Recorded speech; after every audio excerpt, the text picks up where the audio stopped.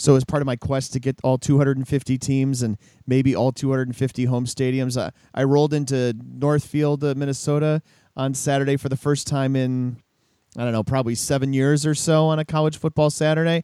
And I did not realize that it was Jesse James days. It is that's the other thing that happens in Northfield, Minnesota, is not only do they have 2 Division III schools, but that's ostensibly where Jesse James was caught and brought to justice. I assume this is correct. We'll have research go back and check it if it's not. So I'm driving down the main drag, some Route 3 or something like that. I'm sure it has a name. And there's just a bunch of kids around it, like running around in leather chaps and, starter pistols or whatever, cap guns. It was like the most bizarre experience I've ever had driving into a Division III town. I thought you were going to say there are a bunch of kids running around robbing trains. I mean, they may well could have. I tried not to stick around long enough to figure that out. I mean, that'd have been a little weird. It was not as weird as Chaps, though. No, and who knew that even that was not the most bizarre thing that I was going to see in Northfield on Saturday? How about sprinklers going off in the middle of a football game? I mean, I like that you went to a game, ostensibly to watch a game, and you got one of the weird occurrences of the day, which kind of was a weekend full of little odd occurrences, and I guess we'll get to a bunch of them on this podcast. I felt a little weird, and I kind of felt apologetic. In fact, I did apologize, I guess partially because I'm from Minnesota, but I apologize for I didn't apologize for having taken a video of the sprinklers going off during the game. I was just intending that to be a humorous aside on our Twitter account. I apologize for everybody else kind of picking it up and making it a semi-pseudo-viral moment out of Saturday's football. Well, it's not the first time that's ever happened, but it is a very D3 thing, just like when you sign on to a broadcast in D3 and it says there's no audio commentary, and then there is audio commentary, or you spend 20 minutes trying to figure out how to get the broadcast to your TV. There's just a bunch of things that we can all relate to, because D3, as much as we make the big time where we are, we're sometimes running on a tight budget, and those weird things happen. Football fans, it's now time for the D3Football.com Around the Nation podcast. Here are your hosts, Pat Coleman and Keith McMillan. It's the D3Football.com Around the Nation podcast, where we're in our 12th season of podcasting, our 20th season of covering Division III football. We welcome you to the podcast number 202, where we will talk about Week 2 of the 2018 Division III football season, our edition for September 10th, 2018. And Week 2 was a week where the comeback reigned as much as the upset, though nothing reigned as much as it did in, say, Indiana and Ohio, or a particular set of sprinklers. I'm Pat Coleman. And I'm Keith McMillan, or if it helps you visualize, I'm London Fletcher to his Bill Schrader. And if you listen to our preview pod on Friday, we picked out some games to keep an eye on among the 103 in Week 2, but this wasn't expected to be a week full of blockbuster games. But much more than Week 1, there were upsets, crazy finishes, and wacky things happening on the field, from Wilkes to Marietta and Illinois Wesleyan to Albright, and to where you were on Saturday, Pat. Yeah, we talked on Friday about 3 top 10 teams all getting on the field for the first time, and we'll chat about that along with a good number of the other 100 games that took place on Saturday. On the Monday podcast, we recap the week that was. We hand out our game balls. We talk about the teams rising and falling in the poll, look at the surprising results, and more. So let's start with the loss by UW-Oshkosh, where we're presented with so many differing pieces of data that it's just not clear what to make of it. Okay, so 7-3 game, right? Davenport defeats UW-Oshkosh. Davenport is Division II, sure, but it's a program in just its third year of existence. Its second year at the Division II level. To me, you could go crazy trying to parse those two items, or Davenport's 2017 record, or Davenport's other 2018 opponent, but the basic issue remains and will not change, at least not to me.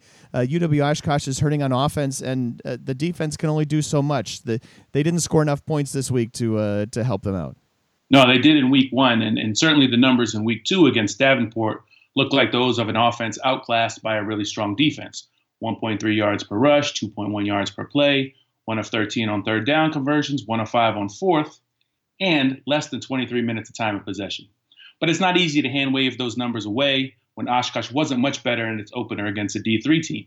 3.3 yards per play against Carthage back in Week 1, 2 of 13 on third down, just 14 offensive points against the Redmen. Mitch Gerhardt and Dom Tottarello are still on board, so the simple conclusion is that this is mostly about the absence of Brett Casper at quarterback and perhaps Sam Mankowski at wide receiver as well. The Titans played Johnny Duranso and Kyle Radovich both at quarterback in week 1, and it was mostly Radovich in week 2, although Stephen McKinnon played 2 series in the second half. I think they're looking for an identity on offense right now, and they've got their 3rd of 5 road games to open the season coming next week. And I don't know exactly what we'll learn when they play Lincoln, Missouri, which is another non-D3, but I think it's more about Oshkosh right now and less about the opposition. If this were the pros, Oshkosh could try to engineer a trade with Mary Hardin Baylor. They played 3 quarterbacks also. All 3 of them played well in the Crew's 91-7 win. Yeah, 91-7 at Albright. You remember Luke Poorman, right? He was the number 2 quarterback at Mount Union, transferred to Belton, Texas this offseason.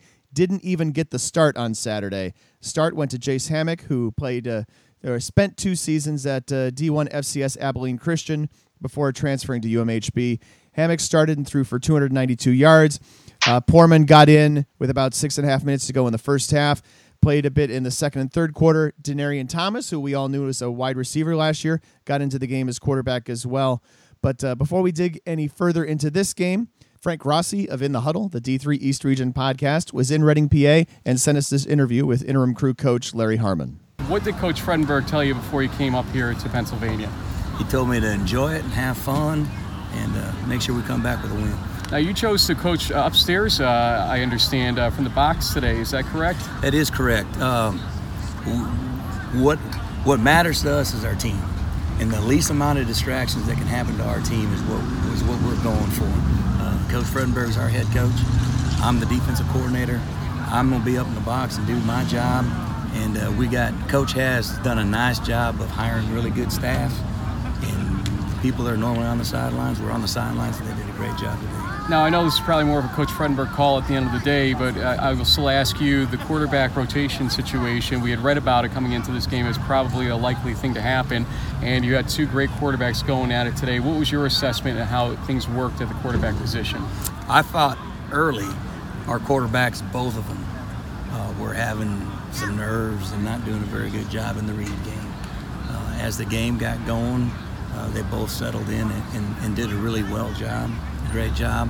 And, I still think Jace probably will grade out a little bit better than what Luke did, but I thought Luke did a good job with the reps that he had. And then Denarian did some things as well. So, that's going to be a Coach Fredenberg and Stephen Lee decision, kind of figuring out where the team's going to go from there. But after today, I would say that Jace is still probably the starter. I don't think he did anything to demote him. Which are you more proud of here, the 659 yards on offense or the only 140 yards given up on defense? And I know this is probably a gimme question as the defensive coordinator, so go ahead, give me your answer. Well, I think 600 on offense. I'm not very happy with our performance on defense. We had 2 personal fouls. That's just unexcusable. We did not tackle as well as we need to tackle. And for us to move on and be as good as the defense as we've had in the past, we got to clean that stuff up. You got Sul Ross State coming up here. Yes. And, people look at this 91-7 score and say, it should be a slam dunk. What do you want your team to take away from this game? And what do you want the country to take away from it when they look at a score like this? Because obviously it's going to raise eyebrows out there. So let's take your team first. The 2018 Crusaders is a very athletic, very fast football team. Now, we graduated a lot of leadership on both sides of the ball. And so the leadership of this team took a big step today. But that needs to continue to grow. And then this team has to be willing to be honest with themselves, look at this video and realize that the score isn't really how well we played, and that we need to go get better. Because if we think that we're good right now, we're going to have a couple of hickeys on the record. So Larry Harmon, what an interesting interview. He kind of hit a couple of different tones there. You'd think a guy who just won 91-7 would be thrilled, but in this case, it sounded like he was not so happy with his defense, and kind of shows you that Mary Hardin Baylor has its eyes on the prize and not necessarily focused on this result here in week 2, week 1 for the Crew.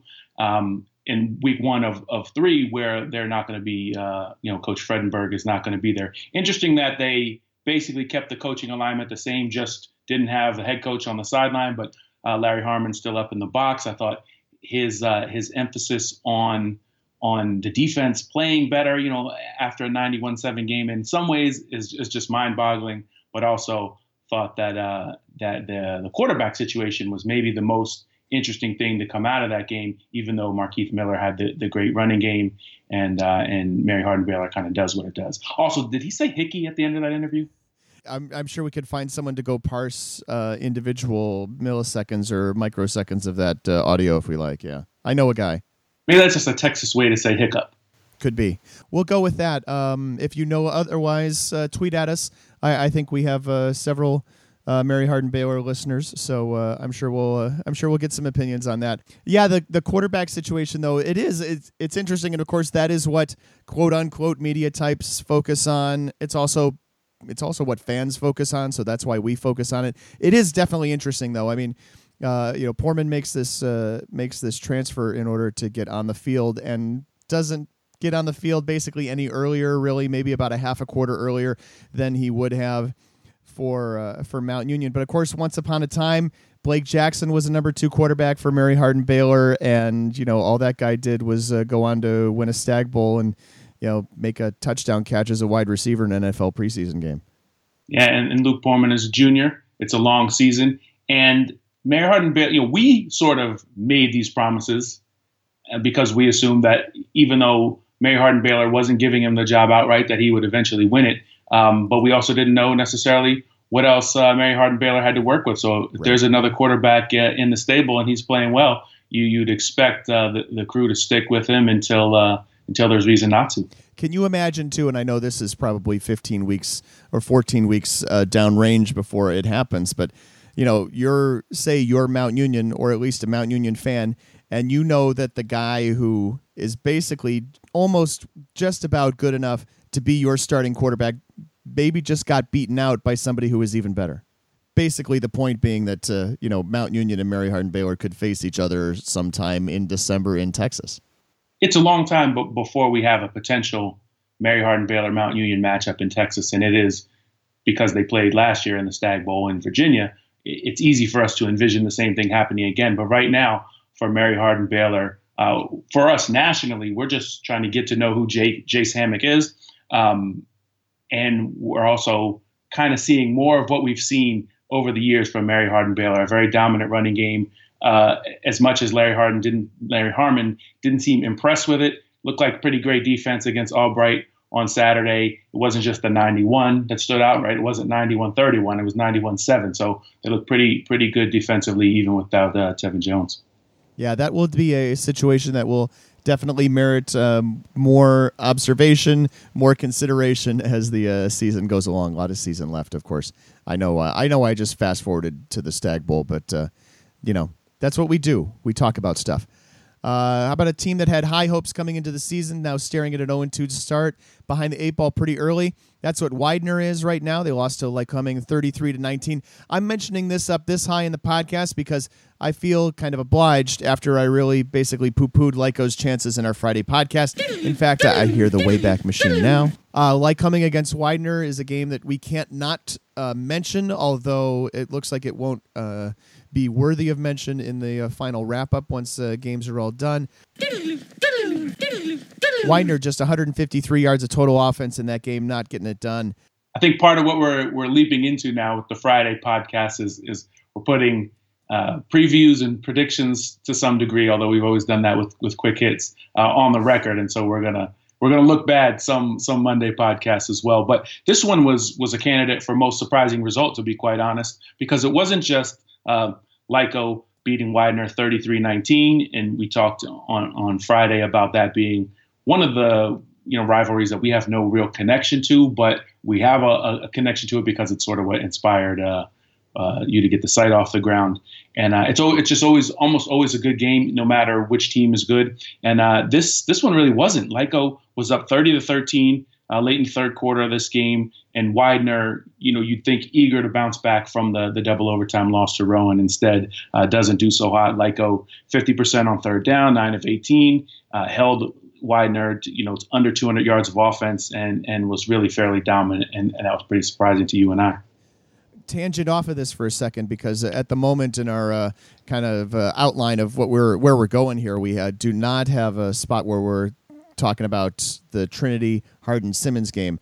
I think that we both thought this would be a really interesting game. Hardin-Simmons ended up winning that one 42-33. They scored with a minute to go to make it a 9-point game. Otherwise, it had been 35-33 for a significant portion of the second half, if not maybe most of the third quarter. I basically tuned in when it was 35-33 and a lot of time left, and I saw some turnovers go back and forth, and I saw a whole lot of nothing, except that it was certainly an entertaining game. I think that's kind of what we expected.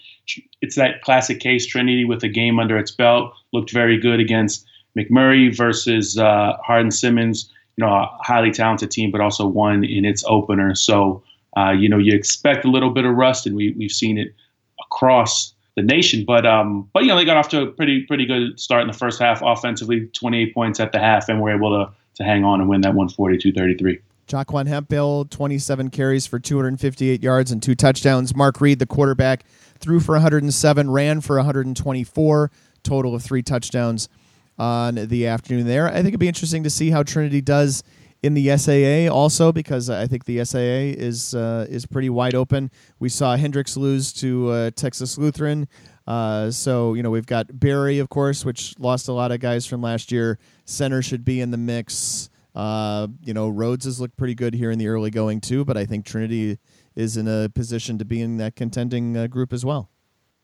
And if you're one of those people who doesn't have a rooting interest for having gone to one of those schools or know somebody that plays or coaches there, you want to see a program like Trinity, traditionally a great program, Stag Bowl team back in 2002, and a kind of a perennial playoff team in the 90s and the aughts. That's a word I never used, but I felt obligated to put it in there, right, instead of the 2000s. Yeah. I think you want to see that program back and challenging for the SAA title, and this result against Hardin-Simmons certainly gives you confidence that they may be pretty good this season, even though they didn't win on Saturday. Back to the rundown for a low-scoring game between Brockport and Ithaca. Brockport survives 13-7. Golden Eagles kept things scoreless for the first 58-plus minutes, but left a lot of scoring chances hanging. Yeah, Pat, they got into the red zone, kicked field goals. They didn't actually have a big problem with turnovers, but held the ball for 37 minutes and seemed dominant, but really, when you look back at this game, they weren't dominant offensively, which is what we expect, but it's also what we talked about in the Friday podcast, that this is not just a team led by an All-American quarterback with a great offense. They're defensively pretty stout up front. They held Ithaca to 24 rushing yards and 156 passing yards. So, and as you mentioned, Ithaca didn't score until about 58 minutes were gone. Made that thing interesting. And part of me says, boy, this result says more about Ithaca than it does about Brockport, who we already know is pretty darn good. Ding, ding. I definitely agree with you there. Ithaca's in my top 20 for what it's worth, but I'm but one voter. I also moved them in to the very bottom of my top 25 as well this week. Justin Morrison looked like he hurt his knee pretty badly. Don't know what his status is for the rest of the season. That's a running back for Brockport. That's something, obviously, where Joe Germinario, whose name we hadn't yet pronounced correctly in this podcast, maybe one weapon he will not have on offense for the rest of, who knows, some period of time. Some period of time like this, where I mentioned that the D3Football.com Around the Nation podcast is currently sponsored by nobody. You could be reaching an audience. Here's the audience. Let's just talk about the audience for a second. In a numerical standpoint, I keep talking about, what this audience does, what the coaches, have a budget or can influence budget to buy, things that are in the millions of dollars or hundreds of thousands of dollars. Let's get away from that for a second. In the past 14 months, we have had 80,000 downloads of the D3Football.com Around the Nation podcast. Think of the number of times your message could get out there to this audience with those kind of numbers. And I'm just going to say that because you're missing out.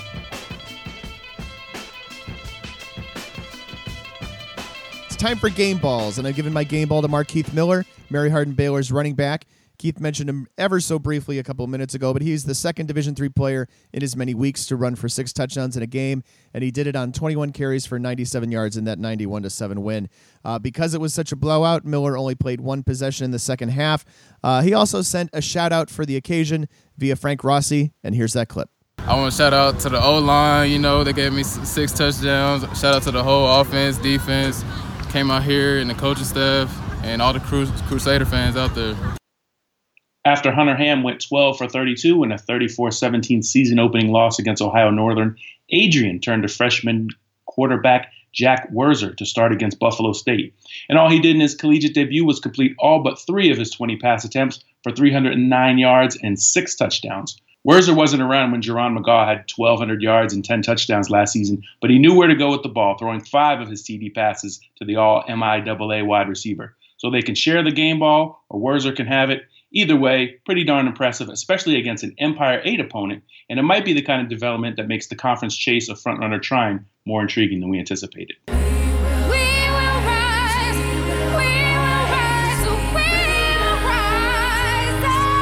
My team on the rise, and this week's poll is really anyone who benefited from the 5 teams losing. Obviously, there's a bunch of room to move this week, but every time someone complains when their team gets passed by someone else who had an impressive week, I'm talking to F&M fans here. This is not some straw man, right? F&M fans who complained last week when they dropped out because John Carroll passed them. John Carroll had a really great week.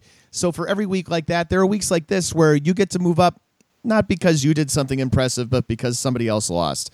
So I guess I'm really picking on F&M now. They haven't beaten Johns Hopkins yet, but at least for this week, the Diplomats are ahead of the Blue Jays, and they're ahead of Susquehanna too. You're kind of picking on them, but otherwise I'm right there with you. There was lots about my ballot that I didn't like this week, how high teams like UW-Whitewater and Trine floated because of all that other losing. But what that does is it sends me searching for who has impressed in the first 2 weeks.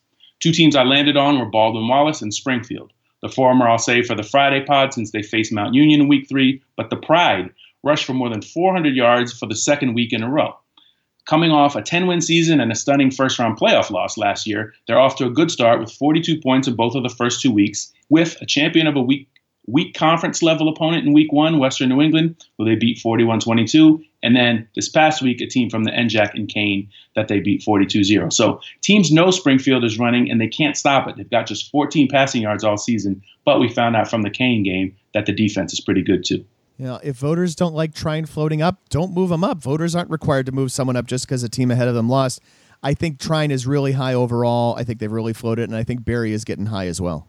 That's the point. You can't just leave number 12 blank because you don't think any team belongs that high.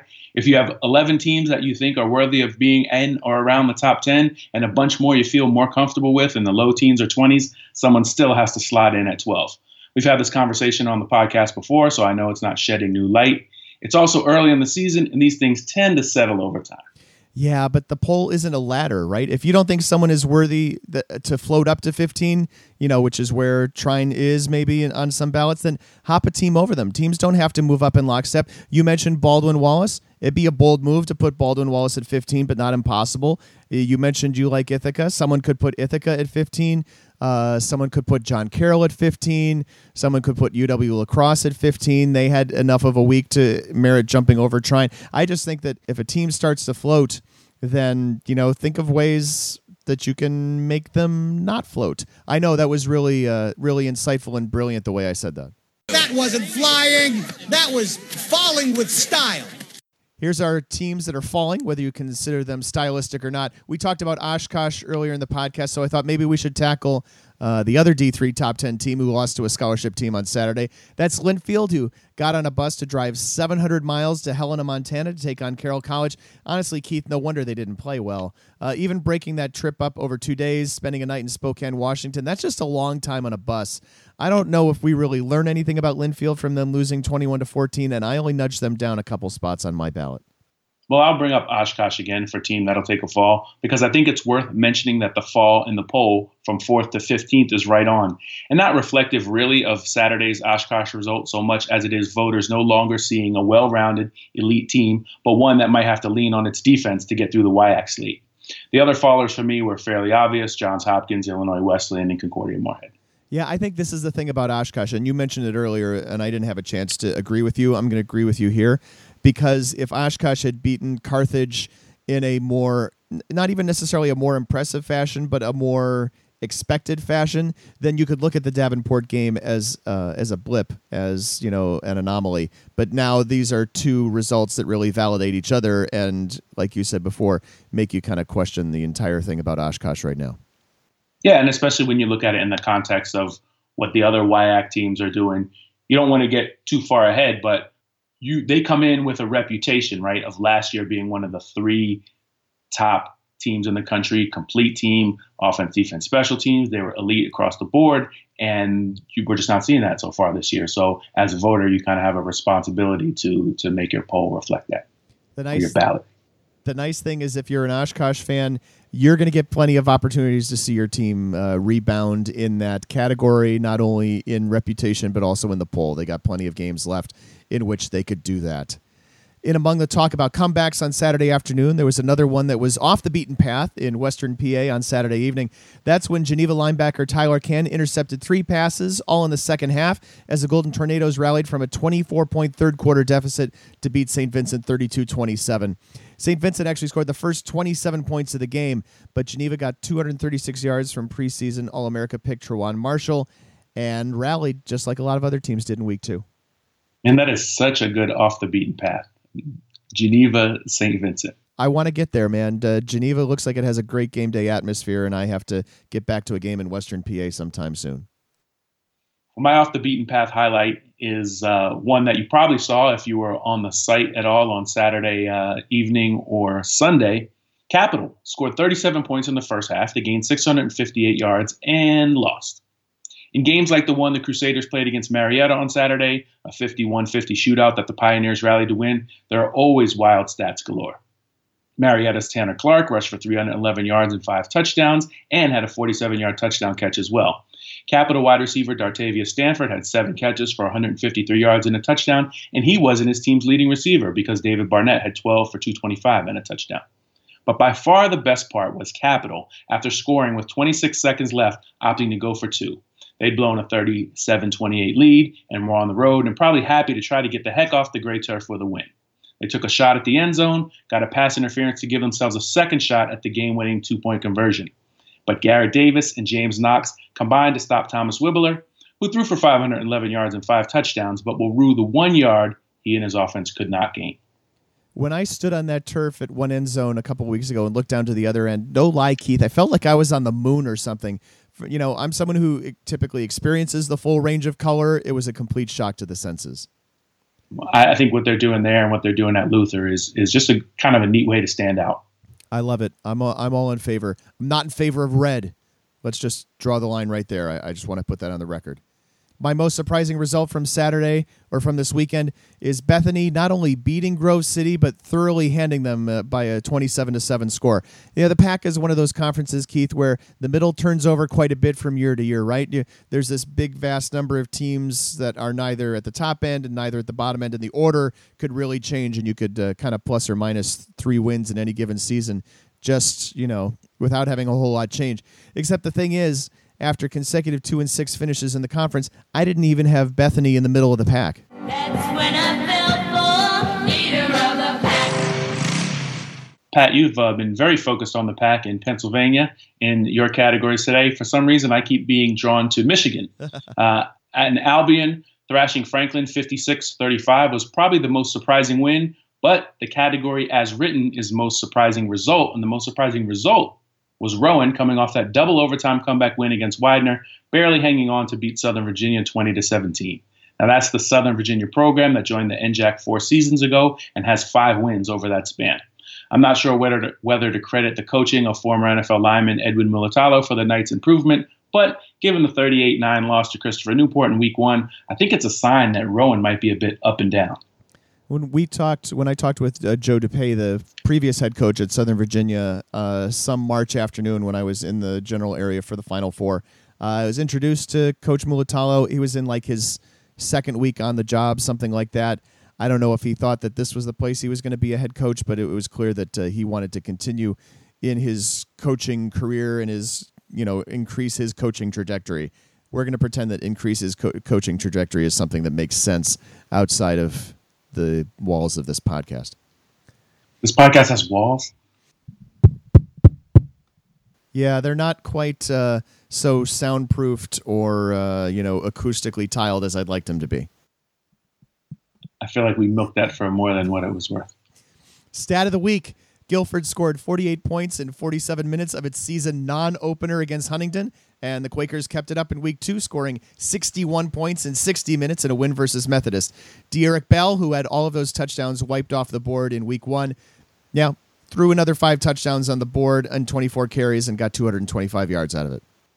Well, we talked about all those sick numbers in the Mary Hardin-Baylor game and Capital Marietta and all over the place, but how often do we excuse early season sloppiness because it's early in the season? Well, turns out the rest of you have no excuse. John Troxell's Franklin and Marshall team has played 2 games, scored 84 points, and been penalized just 4 times for 27 yards. That's like 1 drive at Wesley. All right, cheap shots aside, by contrast, Utica has been penalized a D3 worst 30 times for 357 yards, including 22 times in the opener and 8 more against Catholic this week. But Blaise Fagiano's team is also 2-0. Yeah, it only takes 2 cheap shots to get you more than 27 yards, that's for sure. That's the last of the categories. Your categories have become tiresome. Now's the time on Sprockets when we dance. This is the time of the podcast where we go to Twitter, and our Twitter question for this one comes from Josh Floyd at jfloyd6942, asking, when will we see games start possibly moving up to Thursday due to impending weather? Hashtag D3FB. Thanks again for the hashtag. I tell you, Keith, that's a great question. I don't know how easy it is to move games up to Thursday or to Friday, but of course, you know this better than I because you're kind of in the path of it. We've got a storm of some note headed out of the Atlantic and headed into the Mid-Atlantic. Yeah, as of this recording, it sounds like South Carolina, North Carolina, and Southern Virginia, and this is more like the coast part of Virginia, not necessarily where the school Southern Virginia is. It sounds like they're going to get the worst of it. It's not just a hurricane that's coming, but it's one behind the other, which it may not necessarily be devastating, although they're asking you to prepare like it might be. But for football, you either move the game up or, we've seen times where I'm thinking of Wesley and Christopher Newport several years ago where they just outright canceled the game because when these hurricanes hit, they're preceded a couple of days by rain. Then you get the real bad hurricane day or two, and then a couple of days of rain on the back end. So there's not necessarily a spot for you to wedge a game in. And, to be honest, that's a great question that we don't necessarily know the answer to. But you either you don't have a lot of options because it's very rare that teams have the same bye, especially this early in the season when they're not conference opponents necessarily. So I think any school in the path, you could consider it, and I think they're mostly are trying to consider it, or they will be at least going through what the possible contingencies are. But it's sort of every 2 teams for itself. There's no across the board way to do this, and some teams will play, some teams will postpone, some teams may outright cancel because each school have different concerns, and the weather situation in each place will be a little different. Obviously, there's other ways to go about it, as Keith mentioned. You could play on Thursday. Maybe you take a chance that you could play on Sunday. That's not impossible either. Let the storm pass through, and 90% of us have turf in Division III football these days, so you don't have to worry too much about the state of your field when you put teams on it shortly after a tremendous amount of rain. Schools are going to be more concerned about travel at that and the liability there. That's far more important, I think, than even the safety on the field. If you can't put kids safely in a bus to get them there, then they're just not going to try to send them. Yeah, and one thing you mentioned that I hadn't thought of until you mentioned it was that, say in the case of someone like Shenandoah and Hobart, there may be an option of flipping the location of the game where one school is out of out of the path of the storm or not quite as much in it. A lot of times they'll both be in the same path, but there are a lot of contingencies and things to factor in, and each case is going to be different. Keep an eye out. We will share any news along those lines on Twitter. We'll also keep the scoreboard page updated. I suppose that Ferrum Averett game on Saturday evening could be along the same lines. North Carolina Wesleyan is at Bridgewater on Saturday as well. Maybe Waynesburg at Bethany. That's a little further inland. But there's certainly a lot of possibilities for games that could get delayed, pushed up, pushed back, pushed off. Keith, we got the music. Every thought of yours is a friend of mine. As I'm searching around at the end, there's that period on Saturdays where a bunch of games were ending, and I was watching from home on Saturday, so I was flipping around, saw the UW Stout block, some of the other neat things that happened at the end of games. Watching the end of Wisconsin lacrosse and Illinois Wesleyan, lacrosse is deep in IW territory, basically lined up for the game-winning field goal, and Illinois Wesleyan burns a timeout to try to ice the kicker. And then, I don't know if they did this on purpose to further ice the kicker without the use of timeouts, or it was just a real eager player coming off the edge, but the guy must have left like 4 seconds before the snap. He did it. He left so early that he took the ball off the tee. He just bent over and took the ball instead of blocking the kick. And so obviously he was offsides. They lined up to kick it again, and then offsides again. Not quite as bad the second time. He actually had to dive to block it, but clearly, there was no celebration because everybody could tell he left way early, blocks the potential game-winning field goal, and then finally the third time. He leaves on time. The kick gets off. Lacrosse wins and spoils IWU's opener. So while that is happening, or maybe about 20 to 25 minutes before that happens, I'm at Carleton in Northfield, Minnesota. I am knocking Stadium 102 off my list. I'm knocking off Team 162. I hadn't seen Lawrence before. Right at 3 o'clock at the top of the hour, sprinklers start going off in about half of the field. And so, everybody's kind of laughing / befuddled, wondering if it's an elaborate prank. But it kind of came at an opportune time. And we'll talk with Tom Jernell on Friday's podcast, and we'll get his take on that on Friday, along with some other things. But basically, at that point, Carleton had been leading and then gave up a bunch of points in a row, 2 touchdowns right before halftime, and had definitely was on its heels, had the momentum going in the other direction. Game is stopped for, only about 4 minutes or so, but after that, 24 unanswered points. Carleton goes on to win that game 44-23. And without knowing at all what I'm talking about, you'd have to guess, right, that those sprinklers are supposed to go off at 3 a.m. maybe? I think that they are meant to go off at 3 p.m. It just was an off-season program, and nobody had thought to think that, hey, at 3 o'clock on a Saturday afternoon in September, we're going to be playing some games sometimes. Well, I'm sure the ground school will bounce back next week. Hobart bounced back from its 56-7 Week 1 loss to Brockport with a 62-24 win against Morrisville State. A mere 87-point swing from Week 1, and perhaps further confirmation that Brockport is that good, while Hobart is not bad.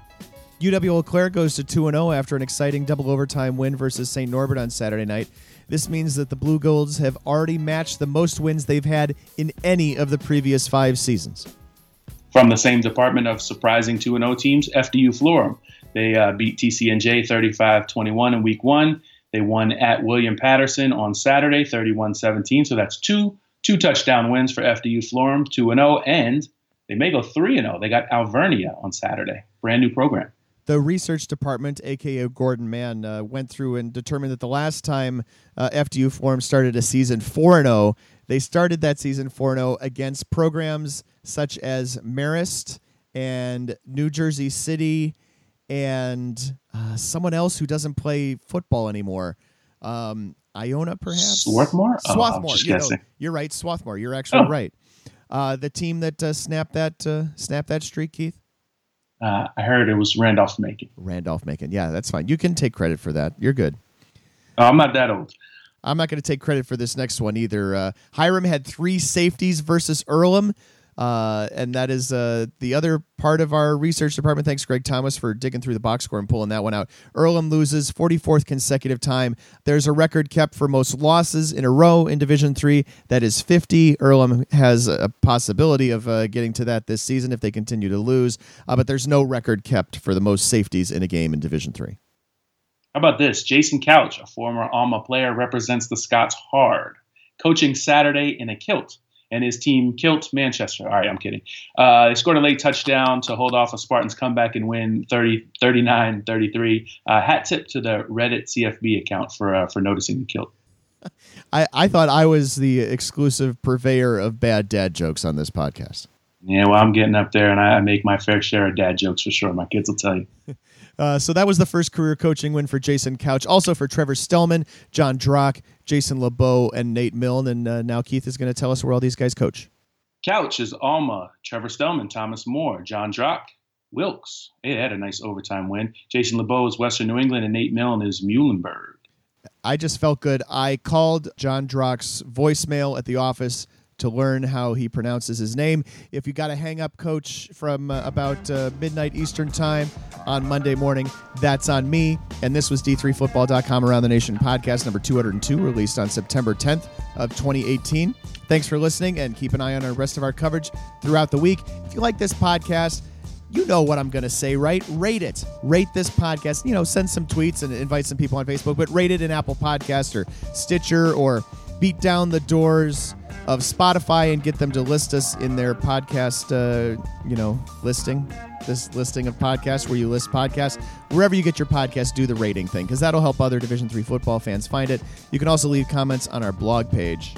The executive producer of the Around the Nation podcast is Pat Coleman. Production assistance provided by Dave McHugh. Audio also from Frank Rossi. Thanks to Greg Thomas and Gordon Mann for their help in their research on this podcast. Our theme music is by DJ Mentos, whom you can find at djmentos.com. Thanks to our guests, Larry Harmon and Mark Keith Miller, for their time on this edition of our show. And, of course, thanks to the creator of Around the Nation on D3Football.com and my co-host, Keith McMillan. You can reach us to talk more about Division III football on Twitter. Use that D3FB hashtag. That's how everybody sees it. I'm at D3Football on Twitter. Keith is at D3Keith. We have a message board devoted to Division III sports. Did you know? Join the conversation by registering a post at D3Boards.com, and you can follow D3Football.com on Facebook, but not MySpace, and not Friendster, and not Snapchat, but that's on me. Snapchat actually exists still and is useful, but I don't Snapchat for D3 football. Classmates.com. How about that? That's the only thing that's obsolete is Friendster and MySpace. Classmates.com. I spent a lot of time on Classmates.com in the 90s, I think, or the aughts. And we've come full circle. We've now used aughts twice. Thank you so much, everybody.